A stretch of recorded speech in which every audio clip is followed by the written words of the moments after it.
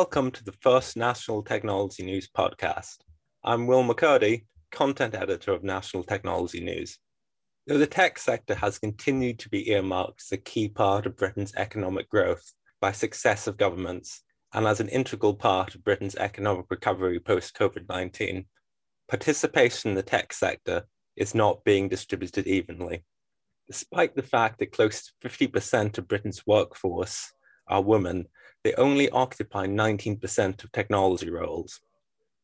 And what's more, despite the fact that 33% of Britain's workers are from a working class background, only 19% of workers in the technology sector are. To delve further into these topics and their root causes, as well as some possible solutions to this dilemma, I'm delighted to say I'm joined by Debbie Forster, MBE and CEO of the Tech Talent Charter. Thanks for joining us, Debbie. Thanks so much, Will. So could you just give our listeners a top-level overview of what the Tech Talent Charter does? Thanks, I'd love to. The Tech Talent Charter, and it rolls off the tongue hereafter if you call it the TTC, it's less of a tongue twister.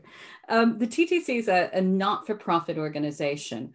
We're leading a movement that's addressing inequality in the tech sector here in the UK and really driving inclusion and diversity in this practical, uniquely measurable way.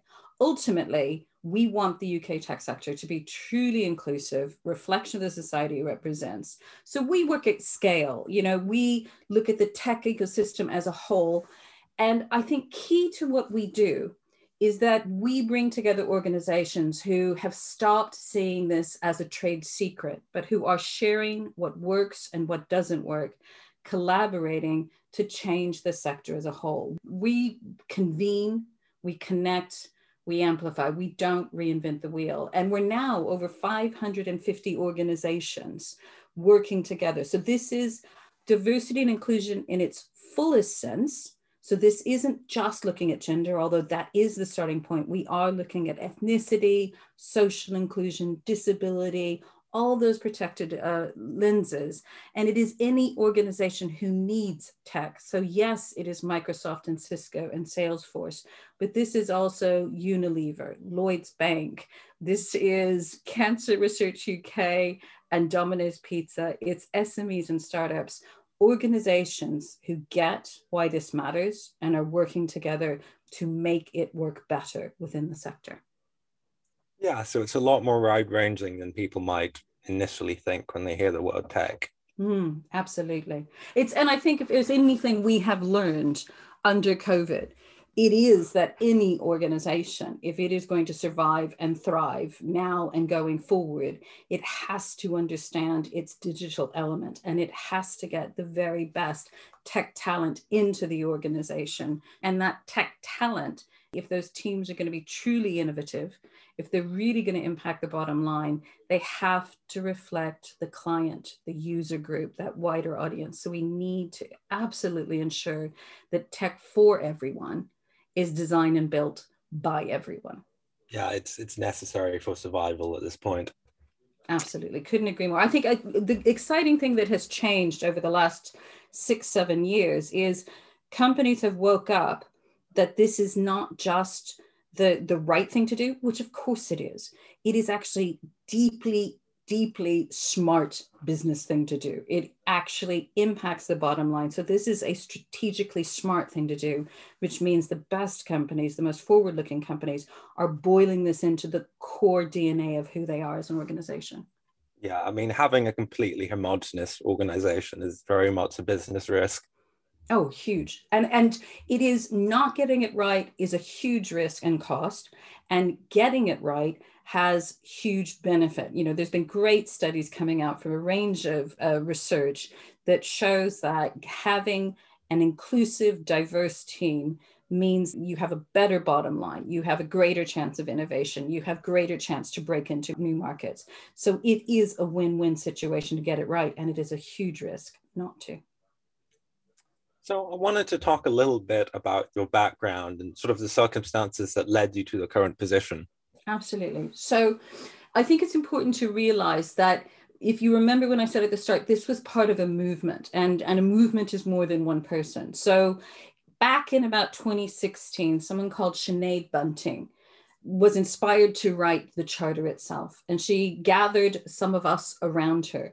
And a number of us were people who were already working in the space. So that could be Dr. Anne-Marie Infidin, that could be Molly de Alwis, it was myself, people who were aware and working broadly around D&I in relation to tech. And I have to say, when Sinead first brought us together, my first comment was, if I have to go to another roundtable event on why there's no women in tech, my head's going to explode. You know, I'm sick of talking about the problem. And another thing that really motivated us was we were tired of seeing companies, organizations, initiatives reinvent the wheel again and again and again, not moving forward. So the focus for us to come together was to really look at how do we get companies and organizations that are doing things in this space to collaborate. So it was initially around 17 companies, and it's not just tech companies. So yes, HP was there, but so was Global. And with those 17 companies, we hammered out what was the proposition, what was it we were asking of companies, what were we doing? And you know, we decided things like it was free to join, that initially we would start with gender, but a pledge that we would go wider, which we have been doing since 2019, that at the core of what we do, if there was one thing we were going to require of our members, was sharing data. And you know, that is key. Each year, I said there were over 550 members. Every year since we first started back in 2017, I have removed between 10 and 15% of our members, kicked them out, because they haven't shared data. If you share the data, you can access and work with us for free. If you do not share that data, you're removed, because what's measured gets done. And each year that we go forward, we know the companies who are making the progress start with data, use the data to create really targeted interventions to move the dial on this. No, the idea of doing it in a data-based and quantitative way is really interesting.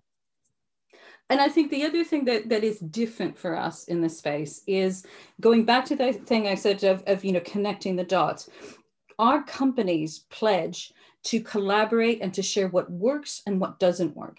Now, what this means is we have free practical events where people can come along to hear, how do you change your recruitment? What can you do about retraining? You know, how do I change my culture? What can I do to become a better inclusion for Black employees? And we've used that to create two parts of our toolkit. So one part of our toolkit, which is free to use, is an open playbook of best practice. So this is where you can go for free to look at what have companies done to improve their recruitment? What have companies done to remove barriers and be more inclusive for those with disabilities? How have companies set up retraining programs? We've begun mapping who does what in the space. So we have an open directory. So if you need to find someone to help you to work in these things. And finally, we take that data, and as well as releasing a report, as we did last week, which has some great headlines, it's part of the toolkit because there are benchmarking tools. You know, when we take that data, we don't name and shame. What we do, and it's not about league tables, is we share the insights and the tools that mean companies can sit down, and now they can look at their gender, they can look at their ethnicity data, and they can compare themselves. How do I compare to everyone in the Tech Talent Charter? You know, my members are ahead. You know, when you say that it's 19% across the UK, for our members, it's 25% in tech roles. But you can be more nuanced than that. You can compare yourself against other SMEs. You can compare yourself with other people in your sector, whether that's financial services, tech services, professional services, government or third sector. We've also, because we're starting to get the right size, you're also able to compare how you're doing to other people in your region. So it's about measuring where you are. It's about learning where people are headed, getting ahead of the game. And then it's using our open playbook to start, you know, there's no magic bullet, but nor do you ever have to start from scratch. You can take ideas that other companies are using and put them to work in your own, whatever your company size or sector. So moving on, the disproportionate effect of the pandemic on women and certain other minorities has been established. But do you think the pandemic could have any positive effects and diversity in the long term, just from the disruption it's caused? Yes, for two reasons.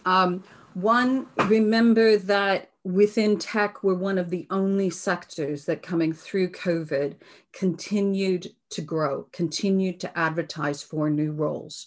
And in doing that, that necessity of tech means it is keen and motivated to get more people into tech. And it was interesting when we did a survey, both at the height of the first lockdown and then in our September data gathering, we knew that 60% of our companies have kept their focus, the priority of inclusion diversity at the same level.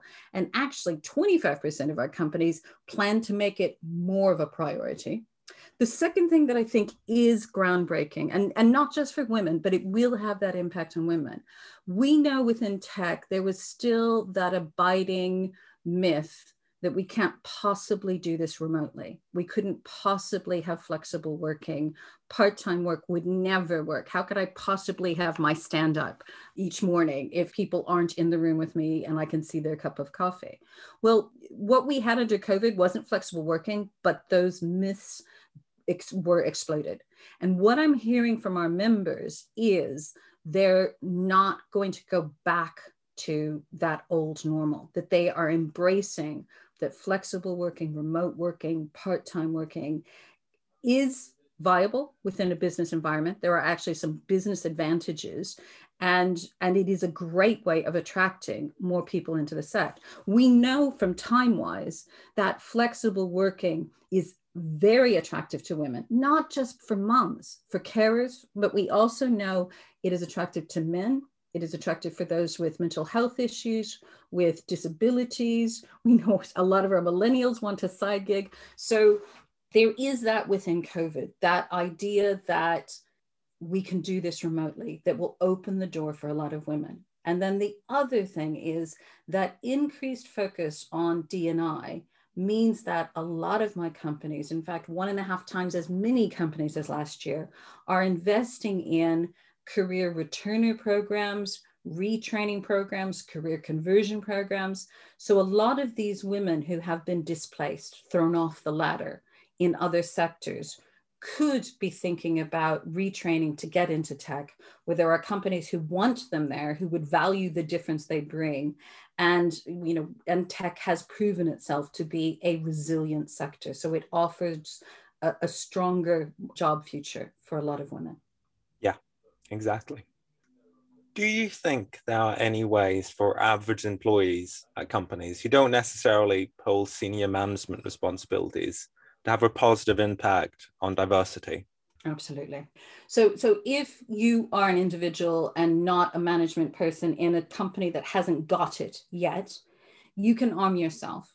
There are powerful business cases that we can share with you. There are targeted, simple interventions that you can begin. That means you could go to a line manager, that you could go to a senior manager, that you could begin gathering allies and champions to change things in your company. If you're in a company that is already on that journey, you can be, getting on the journey for inclusion and diversity is not just top down. It is about creating a real sense of safe spaces, psychological safety for all, and bringing everyone on the journey. And this year, our theme is tough conversations and positive action together. It is those conversations. It is hearing those people who don't understand the why or the how of inclusion, who don't understand what we mean by belonging or diversity or equity.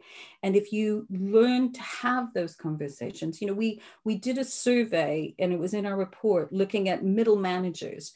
And it was super, insofar as around 80% believe in D&I, but there's a lot of uncertainty on how to do it. There's a lot of unease about how to start those conversations.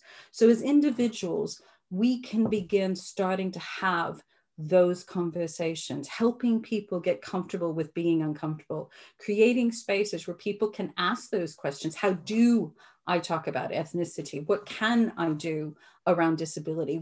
How can I be an ally for LGBTQ+? So I'd say not only there is something you might be able to do for things to really move forward, we all have a role that we can play. Yeah, exactly. It's very much a team effort on every level. Agreed. Absolutely. Culture is everyone. It's not just what the CEO says it is. Winding back a little bit, what do you feel are the most underappreciated or misunderstood causes of the lack of diversity in the current UK tech scene? There's been some interesting research that we saw. First of all, we knew this was becoming an issue with women. I saw a recent piece of research that said it was an issue when we think about things like social inclusion. And it is, to some degree, how opaque we are of what the tech industry is. We hear from women that if they had more information about what being in tech meant, what were the skills needed, how do they get in? We've seen in research that people from different socioeconomic background that are coming from that less privileged position, they don't know anyone in tech. And so they're not going to have that social capital, that knowledge, experience, context on what it means to get into that. And I think there is a whole knowledge piece in which we demystify tech, where companies get better at talking about the why and the how of tech, rather than just getting terribly excited and using a lot of our jargon, and creating those conversations and actively, instead of staying in our little tech silos and waiting for people to come to us, go out where people are talking and be in part of those sorts of organizations. So we're seeing where information campaigns, whether it's something like Tech She Can and the work that they're doing in schools, whether it's Institute of Coding, and really rethinking about what happens in universities and how they reach out to students to help people see there's someone like them in tech. That is how we break down those barriers. And that has been a big barrier. We have been too secretive, too excited about ourselves in tech and coming up with our coded language. And we've not opened the pathways and helped people see that this isn't just about what coding language you know. It's about core skills like we're looking for problem solvers. We're looking for people who can work well in teams. We're looking for people who have a good eye for detail. And to talk about the sheer wealth and breadth of tech roles.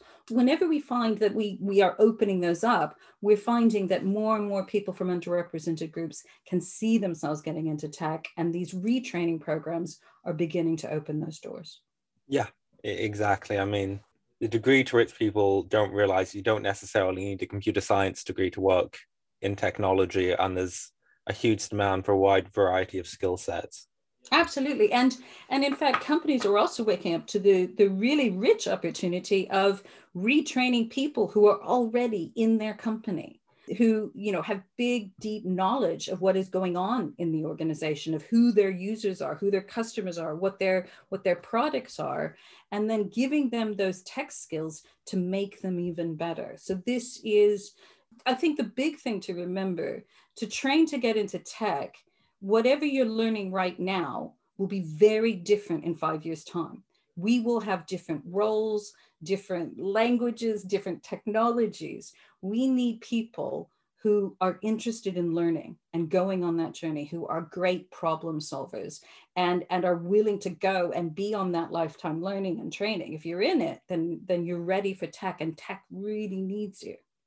Yeah, I agree wholeheartedly. So moving on, what legislation or strategies do you think the UK government could implement to improve participation in the technology industry? I'd like to call on government, and we heard this in our festival last week from companies, bring back things like gender pay reporting, look at the ethnicity pay reporting, and also continue to expand on how can we incentivize retraining, career conversion, returners. The jobs are there in tech. We need to find ways of training more and more people, giving people access to those things. But for us to really realize, it was a huge leap forward in gender, not that it was perfect gender pay reporting, but that pulling off the plaster of let's look at some data and let's start asking questions was really important. And while we understand that the pressures of what was going on during the worst of lockdown meant that companies didn't have the bandwidth to do that, getting companies to grapple with the data, getting companies to really look at where they are, to share that, creating transparency in the system is a powerful way of driving inclusion and diversity for all. And just to conclude things, so there's been a lot of the talk in media over the past few years about the imposter syndrome. What personal strategies would you recommend for people from non-traditional backgrounds to fight their own imposter syndromes? And you're talking to a professional imposter syndrome fighter. I think the first thing to remember is to learn to recognize the voice of your imposter syndrome. The first step of conquering that problem is to start recognizing the problem and to realize that those messages that you are being fed aren't true, and that we need to, either through working with friends or coaching or mentoring or reading, start understanding what are our core strengths and lean into that fear. If I wait until if I waited until I was confident, if I waited until I truly believed I could do something, I would never get out of the room. It is understanding that it is about walking through those fears and insecurities, to accept that actually what you're feeling inside your head is the same battle so many people are fighting inside their own heads, and to find those people who become your allies. That, on the best of days, I fight my own battle and I can walk through whatever my imposter syndrome is telling me. On those bad days, I need those few people who have got my back, who can remind me of the good messages about myself. So it's just an ongoing practice of each day, when the messages come up that tell you why you can't do something, is to just accept that, of course, you're going to make mistakes. Mistakes are part of the game. We, unfortunately, in education, think of failure as a one-off thing that happens in an exam hall, and that is what breaks us. Where in fact, life and tech, more than any other sector, tells us mistakes are a waypoint. That's, if we're not making mistakes, we're not innovating, we're not moving forward. So take a deep breath, walk through it, and that voice does get quieter over time. Yeah, exactly, Debbie. People have no idea how endemic it is and how many people feel the exact same things. And it is a thing, I have to say. I used to talk about it in a way of, oh, this is what women feel. And I think we've got to realize this is not something that we have the corner on suffering. I hear the more people are getting comfortable, and there is that relief I see and hear in people's voices when we have that conversation, when one person plucks up the courage to say, this is how I doubt myself, this is how I'm fearful. And then there's that sigh of relief from everyone. Oh my God, I thought it was only me. I didn't realize that. And it's almost that understanding of, for many of us, that's just the common starting point. It isn't the barrier, it is the starting point that makes it somehow, it's never easy, but it is easier. Yeah, I couldn't agree more. Thanks for joining us today, Debbie. My pleasure, Will.